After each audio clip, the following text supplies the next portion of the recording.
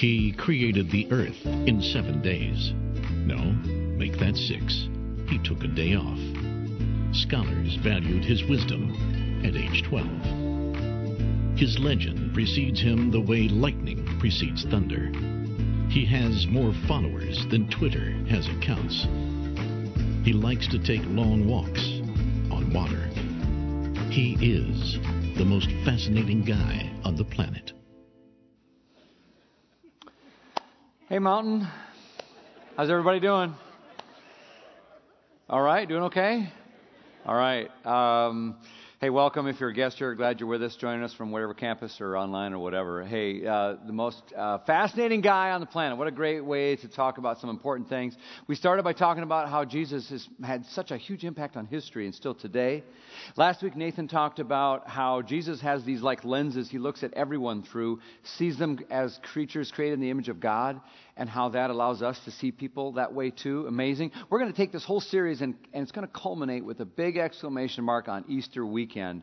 It's going to be a huge deal. We're going to talk specifically that day about how Jesus has this fascinating ability to birth hope out of the most unbelievable circumstances. It's going to be a very important message for all of us for a lot of reasons.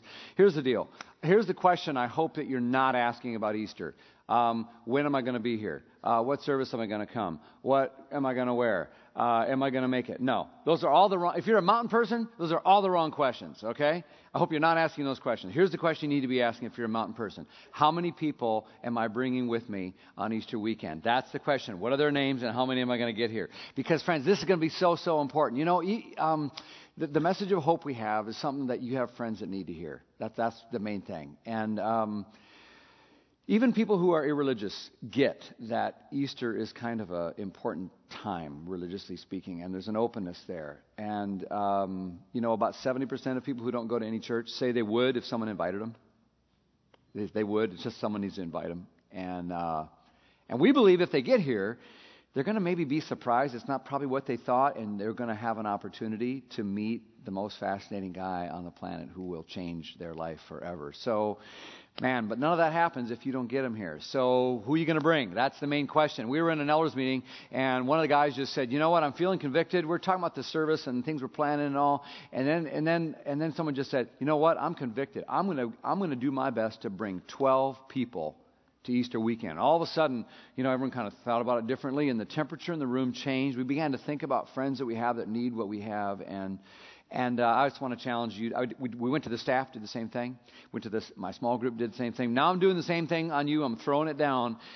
Bring 12. And that's your encouragement. Think of 12 people that don't go to any church and invite them. Aim high. See what happens. There's a slip in front of you. Some of you already turned them in. We're already praying over these names. There's another one in front of you in the seat back at all of our campuses. Maybe you want to just say, okay, God, I'll see what happens here. Think about it, pray about it, and maybe take a picture of the one you turn in so that you remember the names and over the next couple weeks, see what happens, okay? The most fascinating guy on the planet. I love the beer commercial guy and the whole thing. I like the shtick. I mean, he can start a fire by rubbing 2 ice cubes together.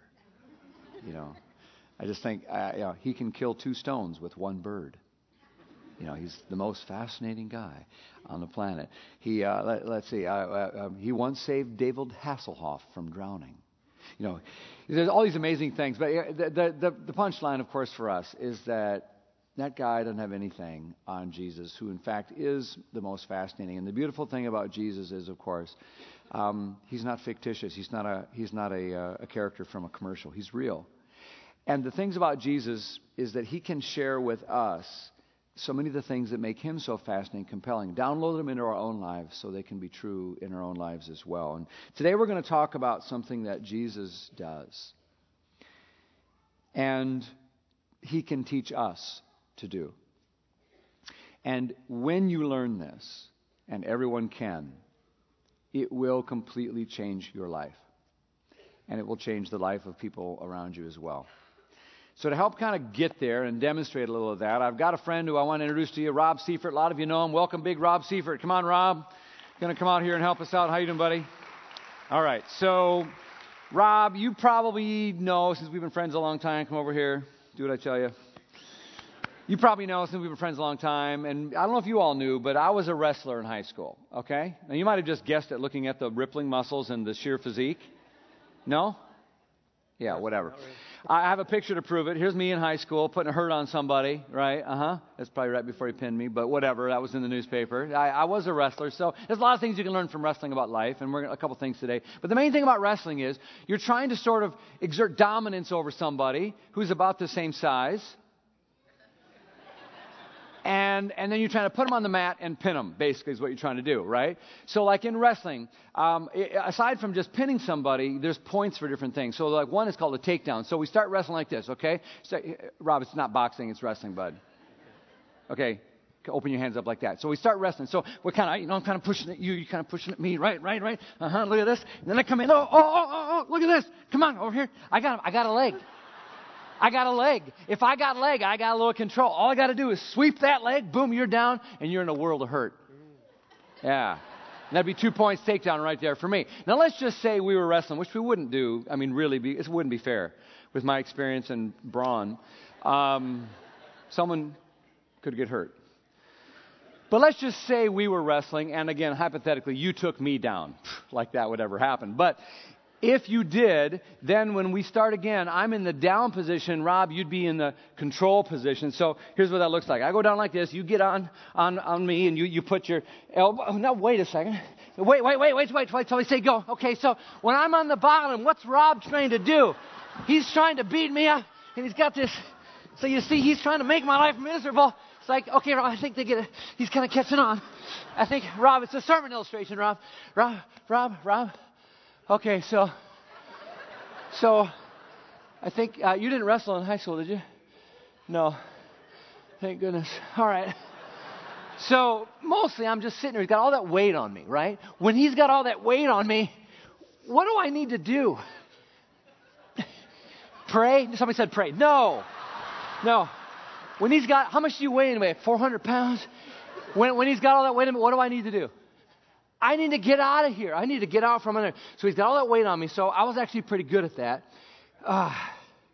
And what I need to do is so first thing I'm going to do, watch this, we'll slow motion interrupt. I kind of get to my feet. He's still got control of me. He's still fighting me. He's kind of, whoa.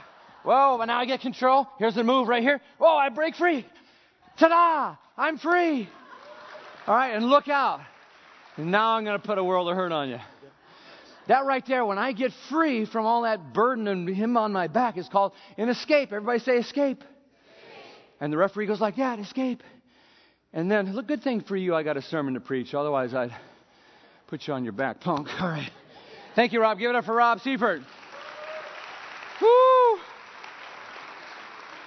I'm kind of embarrassed how winded I am from doing nothing except getting laid on. So here's the deal.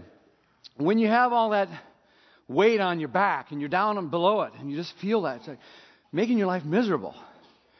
You just need to get out of there. And when you do, it's called an escape.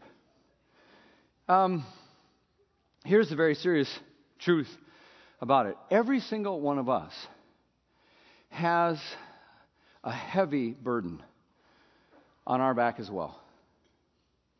And it comes in so many forms, and there's so many things we could immediately think about. But the two that I'm thinking about today are all the guilt, the weight of shame, the weight of every offense that you've ever committed. Any moral or spiritual sin against God is like a weight and a burden on our back that we need and want to be free from.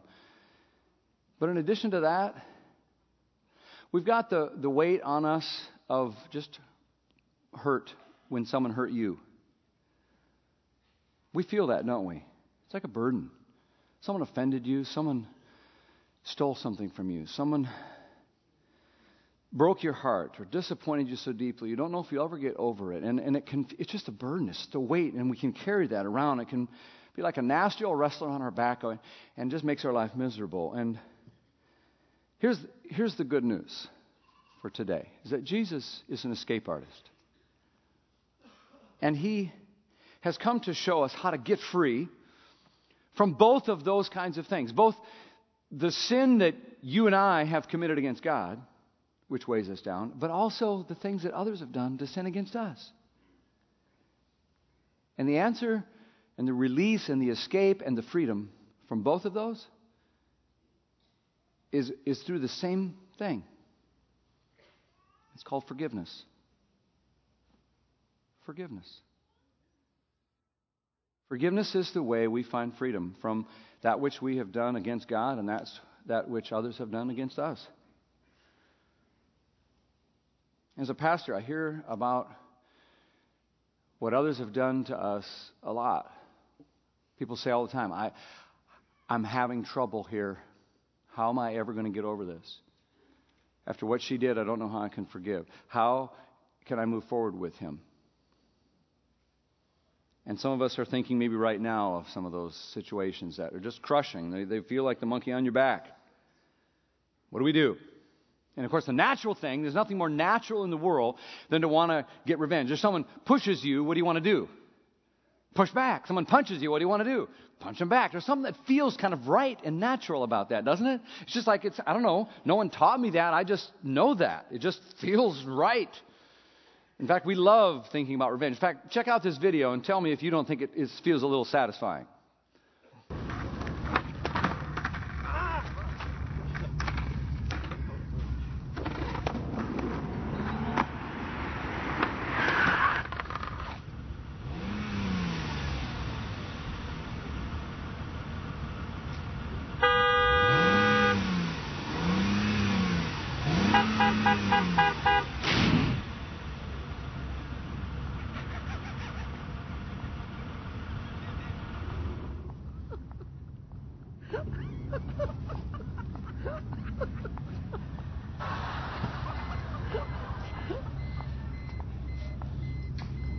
Doesn't that just make you feel like something right happened in the universe? Revenge is just so sweet. This is why when Carrie Underwood wrote that, raise your hand if you want to admit that you like country music. Go ahead right now. You know the song I'm talking about. I dug my key into the side of his pretty little souped-up four-wheel drive. I carved my name into his leather seats, and I took a Louisville Slugger to both headlights, and I slashed a hole in all four tires. Maybe next time he'll think before he cheats. And everybody in the whole country said, amen, and they bought the album. So we dig that stuff. Feels good, right? Check this out. Someone actually took her advice to heart. You did me wrong, and nothing about 6 pickaxes won't fix, right? You hurt me, I want you to hurt. It's just natural. My parents, they hurt me. They let something happen to me. They didn't provide for me in this way. The kids at my school. My boss, how dare she? After what he said, he didn't pay me back. Those people at that church, that boyfriend, my ex, my son or daughter, whoever it is, your business partner, we feel like if we let them off the hook, it wouldn't be fair. They need to pay, and they need to pay us. And yet there's a part of us that probably gets the other truth, the real truth, which is that whatever momentary pleasure we might derive from getting even or trying to, it doesn't really resolve anything. It doesn't actually restore anything. It doesn't make anything fixed. It doesn't set anything straight. It doesn't really reconcile anything. Our inner world is not finally at peace. Throwing a pickaxe through someone's car hood doesn't actually leave you waking up the next morning filled with pure joy. It doesn't. We all know it. It is natural. It just doesn't actually get the monkey off our back. It's no real escape. And that's what makes Jesus so fascinating, is that he comes with a whole new way, introducing a new way. He called it his kingdom. He says, imagine a world. When he tells his stories of forgiveness, he's saying, imagine a world. Here's the kingdom of God. There's such a place, there's such a people that live by a supernatural way of forgiveness. And that's why he came, to set the captives free. And he addresses both kinds of hurt. We say, well, you hurt me and I want you to hurt. And Jesus says, I want to take the hurt so no one has to hurt. The reason he went to the cross is to take the weight and the burden of that cross on his back so all the monkeys could come off ours. It's a new way and a new path. And he's eager and ready to extend that forgiveness to everyone. You know, before the time of Jesus, God is revealed so many times in Scripture. Psalm 130 says this. It says, Psalm 130, verse 3 and 4. Lord, if you kept a record of our sins, who could ever stand and survive? None of us. But you, God, you offer forgiveness that we might learn to respect and have reverence for you. God offers that. And then Jesus came extending and offering that.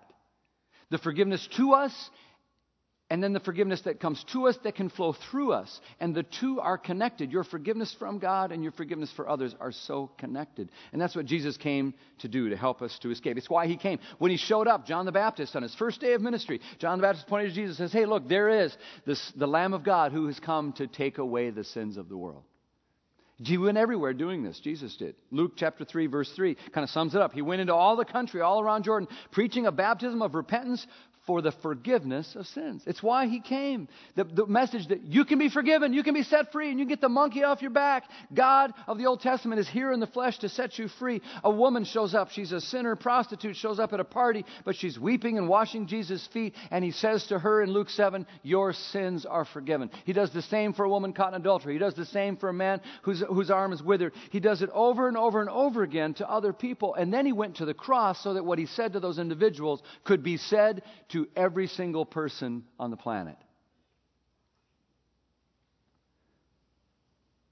And the Bible says it was the sin of those Roman soldiers that put him on the cross.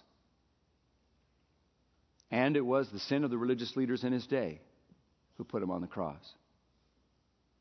And it was the sin of his own friends and followers who put him on the cross.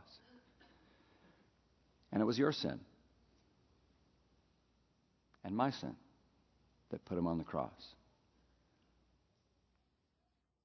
And he went there to absorb and take that pain and that abuse so that we wouldn't have to suffer under the weight and the burden of unforgiven sin with God and the burden of revenge and anger and hurt and pain of what someone else has done for us. He came to set the captives free. And the Bible promises if you're set free by Jesus, you will be free indeed. And that's why when we share communion, Matthew 26 says, Jesus says, this communion is just like it's a reminder. It's like the blood of my covenant, which is poured out for many for the forgiveness of sins. And so Colossians 1 says that Jesus has rescued us from the dominion of darkness and brought us into the kingdom of the Son that he loves, in whom we have redemption, the forgiveness of sins. So, hallelujah. So, practically, what does this mean in our lives? Well, you know what? We all want to be free. We all want to be happy. We all want to be joyful. Everyone wants to have a sense of contentment and peace, sanity and serenity in their life. Everybody does. And here's the truth I want to tell you.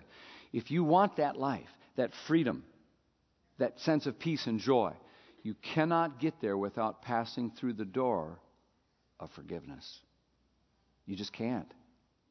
You can't get where you want to go without passing through this door of forgiveness. So here's the deal. What we think we need from God is not always the same thing that a lot of people actually need from God. If I were to ask, what do you want God to do for you? What do you most need? We'd probably get a lot of answers, but it may not be the thing that we actually need the most. If I said, what do you want God to do for you? Someone might say, well, I need help with my algebra test. I need to pass my bar exam. I need help with my marriage. I need more income. I need a woman. I need a husband. I need a better place to live. I need help with my physical body, my sickness. I need help with all my problems. And these are things that weigh us down, and they're real. But sometimes what we think is the real wrestler on our back is not the real wrestler on our back. So there was a guy in the Bible that experienced this and can help us. The book of Mark is like a biography of Jesus' life, right? It's called the Gospel. And in chapter 2, it tells the story of this man who was paralyzed. And we can tell from the text that he's tired of it, as you would be. He's tired of living life from 24 inches off the ground on a mat, looking up at the world passing him by and looking over him. He's tired of the bed sores. He's tired of depending on everyone else to turn him and feed him and bathe him and help him go to the bathroom. He's tired of having other people have to carry him anywhere he wants to go. For him, his 3x6 mat is a wrestling mat that has so much weight on top of him, and he'll never get up and off of it. But this guy lives in Capernaum, and rumor has it that this miracle worker rabbi, most fascinating guy on the planet, is meandering around and coming to Capernaum. And stories on Facebook are flying around that he's been healing people. It's like, here's his lucky moment. Here's his big opportunity. And he's fortunate enough to have some buddies who figure out a way to get him on his mat, carried all the way over to this house where Jesus is showing up. But unfortunately, they get there too late, and it's like sold out. It's completely jam-packed and standing room only. They can't even get close. They can't even hear or see Jesus. They'll never see this guy. They don't have an appointment. They're never going to get in. The next thing you know, these guys rig up a way to figure out how to get their buddy up on the roof. And so the next thing you know, Jesus is inside teaching with this room packed full of people, and they start seeing stuff kind of fall out of the ceiling like little dust and then tiles, and then pretty soon the whole big hole starts opening up. They look up and there's dust, and they're lowering this guy like on an Aladdin magic carpet ride right down in front of Jesus. It was like, hello. Can you imagine that? And can you picture this now? So Jesus stops what he's doing. Here's this guy, this paralyzed guy on a mat right in front of him. Everybody stops and says, well, what's going to happen now? And the man has got to be thinking in his head like, this is my moment. I've been on this mat forever. But I'm going to walk out of here today if it's the last thing I do. And Jesus is going to, I'm right here, Jesus. Here I am. Heal me. So you can imagine how confused and probably disappointed everybody was, especially the man, at what happened next. Because Jesus does speak to the man. But what he says in Mark chapter 2, verse 5 is, son, your sins are forgiven. And he's like, that's not what I came for. I'm the guy with the legs. Hey, try again. You got the wrong paperwork. I'm the paralyzed guy. I don't need my sins forgiven. What I need is my legs. He thought he knew what his big problem was. And what Jesus revealed to him is that his real problem was not his paralysis of his legs, but his crippled soul. What we think is our greatest need is often not our greatest need. Your greatest need and my greatest need is exactly what that man's greatest need was. To have our sin forgiven. And that monkey can never come off our back without help from God. And Jesus is offering it freely to every single person who extends their hand to him in faith and asks for it. We need forgiveness, and we can't do it for ourselves. It's our greatest need. And that's why Jesus said to the man, your sins are forgiven. It was the most gracious thing he ever could have done. And so for each of us, that journey can begin by, in this very moment, acknowledging our own need for that same forgiveness. John 1:8 in the Phillips version says this, 1 John 1:8, if we refuse to admit that we are sinners, then we live in a world of illusion, and the truth becomes a stranger to us. So we just got to admit and confess and come open with the Lord. So many of us are carrying secret shame and sin. It's like we're hiding it from ourselves and everyone else and even God, we think. So many secrets. And this is just saying if we confess our sins, He's faithful. So you got so many secrets. Cheating in school from years ago, maybe. Breaking our marriage vows. Carrying around secret shame about that divorce or its impact on the kids. A sexual encounter that's left its mark on you. An abortion we had or caused. Some secret escape we're into, or some conversation we keep having at the keyboard. Or something about us, our gossip, our self-centered way of living, whatever it is, we carry so much with us, like a wrestler called sin, and it weighs us down, and there is no escape for it on our own, and we know it. And some of us have just come to terms with it like that's the way we're going to live, paralyzed on our mat with that heavy old weight on us forever. And that's why I am drawn, and I hope you will feel drawn like a magnet to the most fascinating guy on the planet, Jesus, who comes and He stands before you and me in this very moment to say what He said to that man on his mat. When you come before Jesus, you can hear these words, your sins are forgiven. I hope you'll have a fresh touch of God's forgiving grace today. to know that every last trace, no remaining residue, can be removed. 1 John 1:8-9 says this, if we claim to be without sin, we just deceive ourselves and the truth is not in us. But if we confess our sins, stop hiding, and He is faithful and just and will forgive us our sins and purify us from all unrighteousness. And that's what needs to happen today. You know, in this story, I think there's an interesting thing here. Jesus forgives the man, but I love that He tidies it up and heals him also. I mean, still be a bummer of a story to me if he didn't get his leg fixed. Verse 11, Jesus says, oh, and by the way, I'll do the much lesser miracle that you're interested in. Get up your mat and go home. Get up, take your mat, and go home.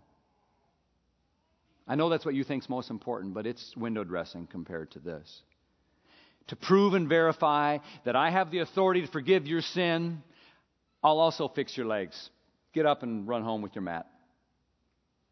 And Jesus says to you, your sins are forgiven. And to prove and to verify that He has the authority and the ability to do it, He went to a cross, died, and then walked out of a tomb 3 days later. A much greater miracle than forgiving your sin. We all need that fresh touch of forgiveness because that is what sets us free. When I stand before judgment, God will look and He will see Jesus' righteousness, not my sin. And so to the charge of lust for Ben Kacharis, not guilty. For the charge of lying, not guilty. What's on your account? For the charge of selfishness, for the charge of misleading information, not guilty, not guilty because of Jesus Christ. I hope you experience that fresh touch of forgiveness because the path to freedom, the path you want, the path to peace, the path to life lies on the other side of the door of forgiveness. Now, we have to get on to the other part of this whole matter, which is our forgiveness of others, but we can't get there until we see the connection between God's forgiveness of you, His free offer of grace, and our receiving that. Then we can start to talk about our ability to forgive others. Have you ever noticed in the story how Jesus doesn't say, your sins are forgiven, take that mat and burn it, as a reminder you'll never need it again. He doesn't say, your sins are forgiven, go home. He says, pick up your mat and take it home. I always wonder why. You know, we don't know why, but I wondered, was it so that he would have that mat as a visual reminder of the life that he had before Jesus came into his life? Did he take it home and nail it to the wall so he could see it out of the corner of his eye every single day as a reminder of what God had done for him? So the next time one of his buddies ticked him off and he felt like taking his new good leg and kicking him in the rear, instead he'd look at that mat and say, oh, after all God's done for me, I don't know how I can. So that he could find an ability to forgive simply because of what he had been experiencing in Christ. Jesus actually told a parable exactly like this. He said, basically, there's a guy who owed $7 trillion. And everyone's like, well, that's a lot, you know. But the guy said, you're free to go. I don't hold you responsible. The debt is forgiven. He's like, woohoo. And then he turns around and a guy owes him 7 cents. And he's like wringing his neck. Give me my money. And we look at that guy. We go, what a moron. How despicable. That's not right. And then you realize, oh, wait, that's me. Every time I hold a grudge. That's me every time I refuse to forgive. After all that God has offered and done for me, show me a person who's unwilling or unable to forgive another, and I'll show you a person who is fighting and resisting how much God has loved and forgiven them. How much it has cost Jesus to go to the cross. If we truly let that penetrate our heart, we can't turn to another and withhold forgiveness. So you see how connected they are? Each of us, if we've been forgiven by Christ, has a mat hanging on our wall. A mat that is a symbol of our freedom. And so, I invite you to think about the tension and the conflict you're having right now with someone. We all are. The offense, that friend, that scoundrel, that spouse, someone you trusted, who hurt you, a business partner, a colleague. And if you were to stand up and plead your case and help us understand how much it hurts, we'd all agree with you. You have every right to be mad. Someone will tell you ought to get back at them. We all get that. But here's the deal. Jesus calls you to forgive. And when we fail to do so, we think what we're doing is keeping that person on the mat. But it turns out we're just keeping ourselves on the mat with that anger and hurt and bitterness piling on our own backs. So Jesus forgives you. He offers forgiveness to set you free so that you can set others free. See how it works? Imagine a world where people receive forgiveness and were set free and then turned and offered that to others. That's the world of Jesus. That's why He's the most fascinating guy in the world. It's just that so many of us are afraid to live this way that we don't. We think going to church makes us a Christian. No, this is what makes you a Christian. Living like Christ.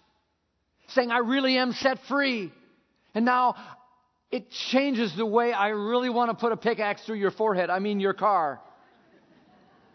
That's what makes you a believer and a follower for Christ. The next time you're hurting, the thing to think about is not what that person has done to you, but to think about what Jesus has done for you. And that will help right your heart in the right direction and let you start taking those steps. You will never be asked to forgive someone as much as God has forgiven you. Never. But forgiveness, remember, is not true escape. It's not real freedom until you use that freedom to free others. And then you know you've got it. And people will see you and go, that's one fascinating girl. That's one fascinating guy. How do they do that? That's what they said about Hector Black. Hector Black was a devout Christian man. He and his wife lived in Atlanta in the inner city. And they adopted a daughter. And one night their house was broken into, and the daughter stumbled into the home while it was taking place. And the perpetrator who was robbing the house was high on drugs, and he ended up taking advantage of her and then killing her. An unspeakable atrocity. And Hector's first reaction, he said, was shock and horror, and then he just wanted to kill the man. The man was apprehended and tried in a court of law and found guilty on several crimes, obviously, against Hector's family. A little bit of time passed, and the sentencing came, and there were so many people there gathered, friends and family who had lost so much. And they had opportunity to say things to this man, both in and outside the courtroom. And they thought about what they would say, and you could tell it was the deep pain and the anger that was talking. Many of them said things like, I hope you never have a moment of peace for the rest of your life. Someone said, I hope someone takes something from you that you love so you'll feel this pain. Today, justice is being served, but not fully. I hope you rot in prison. Things like that. And you can kind of understand the depth of their pain. That's how we are sometimes, isn't it? Anger and hurt get inside of us, and it bubbles and boils like a cauldron. It comes out in words and anger we hope is going to set things right. That it would somehow alleviate our pain and bring justice, make us feel better. And that's what they were doing because they'd lost their little girl. Hector Black also had an opportunity to speak, and when it was his turn, he produced a piece of paper from his pocket. He had prepared a statement, and he read it directly to the man who committed the crime. And in that statement, one of the things he said is, I don't hate you. I hate what you've done. I hate what's happened to my daughter. But I don't hate you. And ultimately, he said in the letter, I forgive you. In the name of Jesus Christ, I forgive you. And I hope that you will find God's peace, he said. Wow. The man who murdered his daughter sat there dumbfounded and speechless, tears in his eyes, a hush in the courtroom. Because something fascinating was happening. That very night, Hector couldn't sleep. He gets out of his bed. He feels God's telling him to write a letter to this man. He writes a letter, sends it. They begin a correspondence. He takes him, and this man he is so wanting part of him to demonize, he instead humanizes him and sees him as a creature of God. They begin a relationship, and they talk back and forth by mail for some time. That Christmas, he and his wife send the man a Christmas gift. They're like, what are we, nuts? But they felt led by God to do it. And eventually, after some time and a lot more correspondence, he and his wife visit that man who killed his daughter in jail. And they have a cordial conversation, and he says, something changed in both of us. I began to find myself wishing him well. Jesus says, pray for your enemies. I think this is why. And he felt like something was healing inside of him. And he believes that something was healing inside of the other man as well. By contrast, Hector and his wife participated in a support group for people who've had traumatic things happen in their life, crime and so forth, in their life or the life of someone they love. And there was a woman in that support group whose brother had something terrible happen to him, and she was torn up about it. It had just dominated her thoughts and soured all of her relationships, affected her living so much she could barely function. She'd almost lost her job. She was filled with bitterness and anger and sadness, and she attributed all of that to the perpetrator as well and was so angry at him. And you not only ruined my brother's life, you're ruining mine. And after group, Hector asked her how long ago this had happened. She said 16 years. 16 years is a long time to have a wrestler on your back.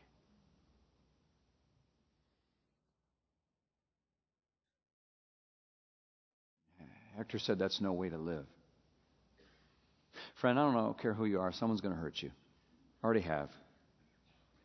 It's going to feel like that wrestler on your back. It's going to get worse and worse. And you may wonder if there's any way to get free, and I'm just telling you, the only way to get free is through the door of forgiveness. It's the only way. Time isn't going to solve it.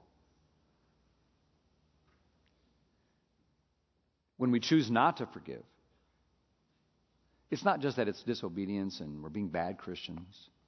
Someone said it's like drinking rat poison and hoping that the rat dies. You're the one that rots out from the inside. And this true story of Hector Black helps us to imagine a world that's created by forgiveness. It's a different world. Look how different Hector and that man are. It also invites us, when we see the woman, to imagine a world of unforgiveness and what it does to her. Which world do you live in? Which world do you want to live in?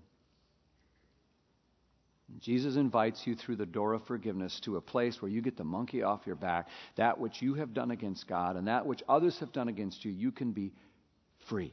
Escape. Pass through the door of forgiveness. In fact, in the Bible, you know, one of the words for forgiveness literally means let it go. You get let go as you let it go. You think it's time for some of us? Ephesians 4, verse 32 says, be kind and compassionate to one another, forgiving each other, just as God in Christ has forgiven you. The best part is when you forgive someone, you set two prisoners free. The other person and yourself. And I love that quote by that guy, Dr. S.I. McMillan, who wrote a book, and he showed that the two greatest causes of our guilt and resentment, the two greatest causes of our physical pain in life is guilt and resentment. Did you know that? Isn't that weird? I love this quote. He says, it's not so much what you eat, talking about your health. It's not so much what you eat, it's what eats you. So, Jesus invites you through the door of forgiveness. Remember, a couple things about forgiveness. One, it's not the same as forgetting. It's not the same as pretending it didn't happen. It's not the same as saying, oh, it doesn't hurt, or never mind, or minimizing it, or saying it wasn't hurtful. It's not the same as excusing behavior. It's not the same as trying to have someone avoid the consequences of their actions. It's not the same as any of that. You say, this is what happened. It hurt. It's real. You owe me, and I am releasing you from that debt. That's forgiveness. Forgiveness is not the same as feeling something. Don't wait till you feel like forgiving or you'll never forgive. Jesus didn't go to the cross to forgive us because it felt so darn good. He did it because it's what love requires. And love and forgiveness are part of the same decision, an act of the will to do this thing that will set us all free. So decide to do it in an act of the will. The person doesn't have to ask for it. They don't have to be sorry. They don't have to repent. They don't have to initiate it. They don't have to grovel. They don't even have to be alive. All that's an important stuff that can happen, but that's a different conversation. The most important thing is that we do what Jesus did. While we were still not even asking for it, He made the first move. And so you can set yourself free through forgiveness. Colossians 3:15. Friends, let the peace of Christ rule in your hearts. Let the peace of Christ rule. Something's ruling in your heart. Let it be the peace of Christ that comes on the other side of the doorway of forgiveness. So as we close, I just invite you to make this a very real, important spiritual moment for you. If you would feel comfortable bowing your head, and if you would like, you may open your hands and put them palms up toward the ceiling, maybe on your lap or up in the air if you want to do that as a symbol of your readiness to give to God every last trace of sinful residue in your life so that He might say over you these words, "Your sins are forgiven because of what I have done on the cross." As you offer Him your sin, may you hear those words and receive in this moment a fresh outpouring of His grace. Friend, hear these words over you. Your sins. Your sins are forgiven.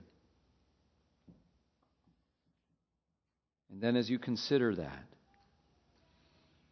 may you also call to mind maybe the name of one who has hurt you, or an offense from today, yesterday, or 16 years ago that is still on your back.